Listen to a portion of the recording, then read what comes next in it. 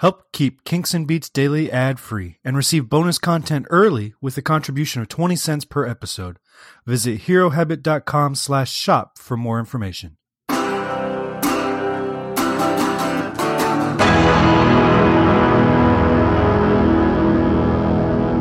Hello and welcome to Kinks and Beats Daily. I'm your host, Tony Fry.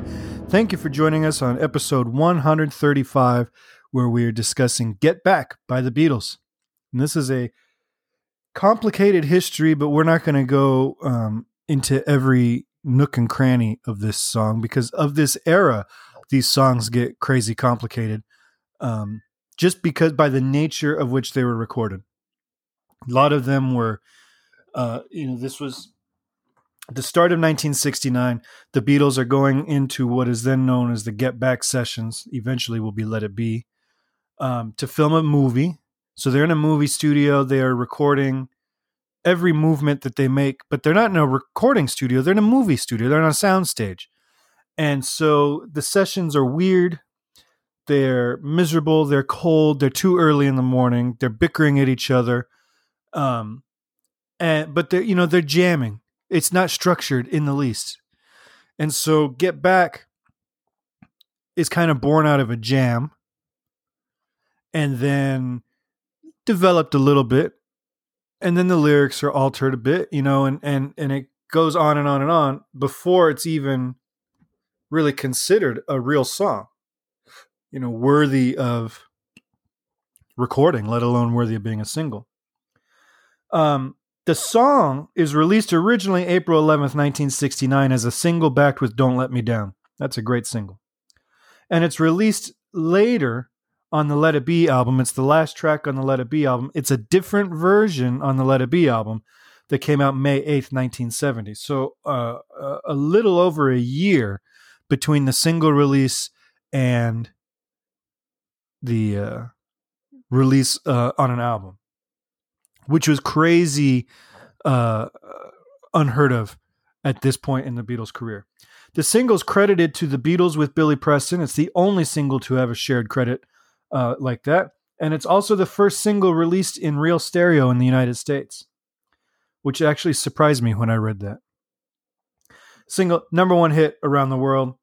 And it is the American number one that ties Elvis Presley's record for 17 chart toppers. So from here on out, every number one makes them bigger than Elvis. They are now tied at the Get Back release. Billy Preston, who plays on this track and delivers maybe one of the most famous Fender Rhodes solos of all time, did a cover of this song for the Sgt. Pepper movie in 1978. And incidentally, if you subscribe to one of our non-sports subscription boxes, you may get some trading cards from that movie. That's right. I have trading cards with Billy Preston and Peter Frampton and the Bee Gees and Alice Cooper and Earth, Wind and Fire that are going out to subscribers. Anyway, that was a shameless plug. Recording of this tune, actual recording. We're not talking about the jam sessions that led up to it, but actual earnest organized recording of this tune began January 23rd, 1969 at Apple Studios, despite having been rehearsed and jammed on during the Twickenham film sessions the weeks prior. And the original lyrics when they were jamming over it were a satire that focused on immigration debates of the time, and they were satirizing specifically one council member or parliament member or whatever they're called. And so those sessions, are widely known. You can find bootlegs of them called No Pakistanis. And the Beatles smartly chose not to go with those lyrics because satire lyrics, when you are singing from the perspective of somebody else, especially somebody else with unpopular opinions, don't age well, right? If I'm singing a song about a current politician who's not the president or the prime minister, but somebody, a congressman here in the States or something, and I'm saying I wrote a song singing from his perspective, it might be funny and biting now, but if my song is still popular 60 years later, and that politician's been dead for 45 years and nobody's thought of him and nobody knows who he is anymore, I'm the one that looks like a racist jerk or whatever at that point. So they were smart because like nobody in America would have known, especially today. You know, this song is 50 years old now. Nobody would have known what they were singing about. All they would have known was the still living Paul McCartney was racist against Pakistani immigrants in England in the late 60s. So they were smart to change the lyrics. Plus, I've heard the no Pakistani lyrics. The release version is just, it's just a better song. So they changed the lyrics and they start recording January 23rd. On the 27th, they do 14 new takes. So nothing on the 23rd gets officially released. On the 27th, a few days later, they do 14 new takes. And the version that we hear on the Let It Be album comes from those sessions.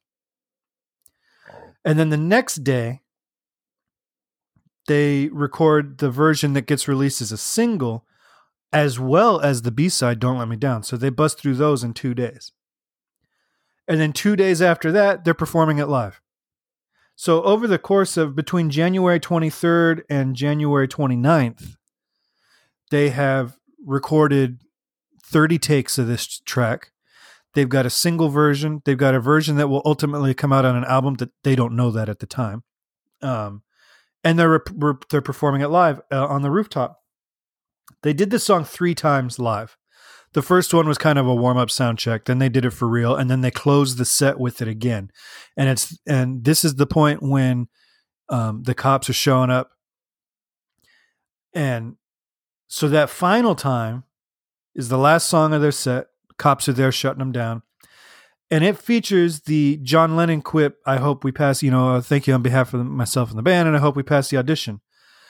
That little snippet at the end of the rooftop concert will get attached to the end of the first studio one that they recorded 3 days prior. So a lot, we just talked about Taxman, how the count-in was added 2 months after the song was recorded or whatever it was. This is the same thing. The studio recording that we hear on the Let It Be album is completed. It ends with that false ending.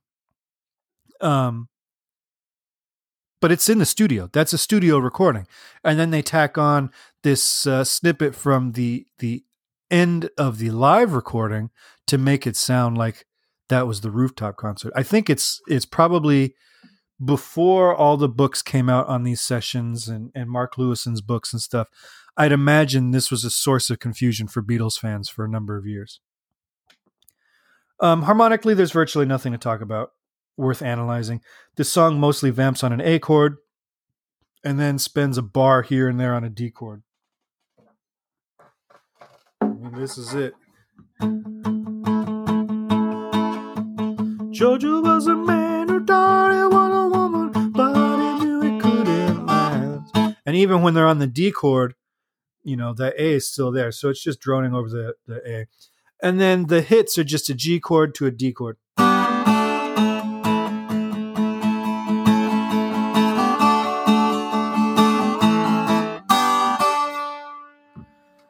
Got a cool drum line by Ringo, kind of a modified train rhythm. It's cool stuff.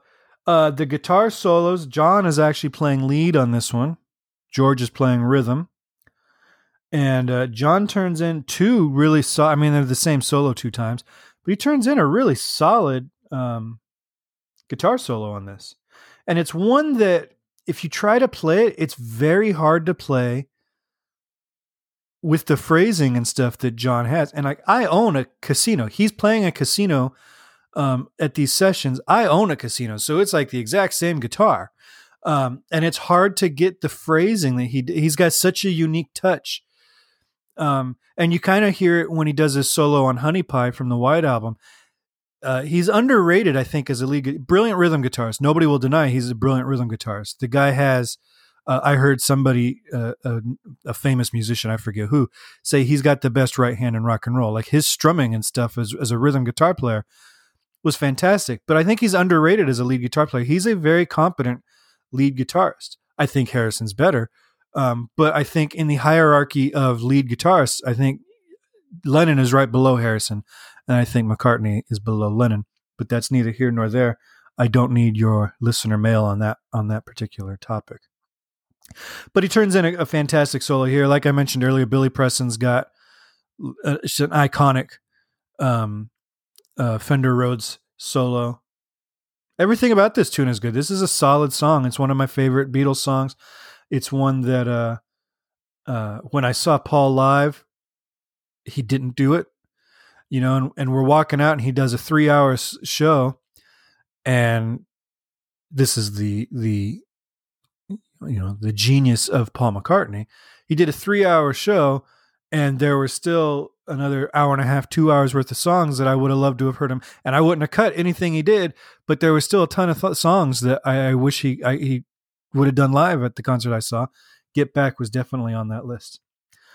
So that's it for me on Get Back. What are your thoughts on this song? You can give me a call at 925-494-1739 or email me, kingsandbeats@herohabit.com.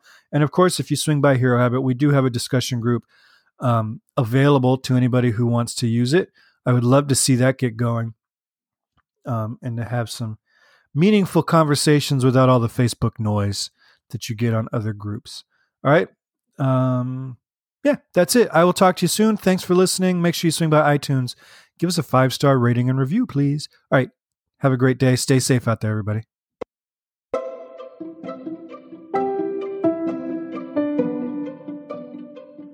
This podcast is presented by the Hero Habit Podcast Network. Swing by HeroHabit.com today to comment on this episode and poke around our growing database of sports and pop culture news, reviews, and collectibles. HeroHabit.com. Collect your heroes.